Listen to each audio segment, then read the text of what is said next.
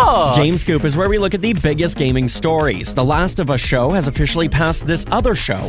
Find out which one in just a few minutes. President of Nintendo America, Doug Bowser, yes, that's his real name, has confirmed the new price for Switch games isn't going to be for all Switch games. If you notice, The Legend of Zelda Tears of the Kingdom is listed at $89.99 in Canada, rather than the typical $79.99 for most games. Doug Bowser said that it's to reflect the type of experience you can expect from that particular game, and not every Switch game will be that high going forward. The new Legend of Zelda Tears of the Kingdom is coming to the Switch on May 12th of this year.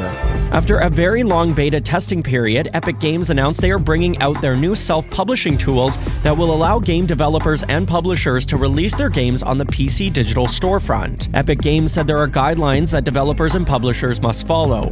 One example being that games must offer PC cross-play support across all PC stores for multiplayer titles. Now, the big incentive here is that if developers choose this option to sell their game through the Epic Games storefront is the revenue share. Epic Games will only take 12%, and then the 88% will be given right back to the ones who made the game. Right now, the Epic Games Store has more than 230 million users on PC.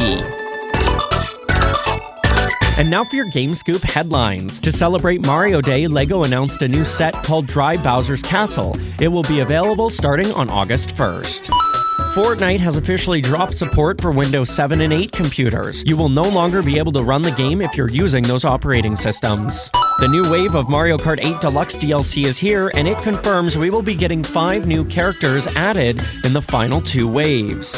And now for your last story. The Last of Us has been a massive show for HBO and for the gaming industry. The finale this past Sunday averaged 8.2 million viewers across all platforms, which is up from episode 8, which had 8.1 million viewers. The first episode of the show now has over 40 million views. These numbers now also confirm The Last of Us show is bigger than House of the Dragon on HBO. It's me, Mario. And now for your Game Scoop fun fact. Did you know The Last of Us show has actually been the biggest television production in Canadian history? That's your Game Scoop. I'm Tyler.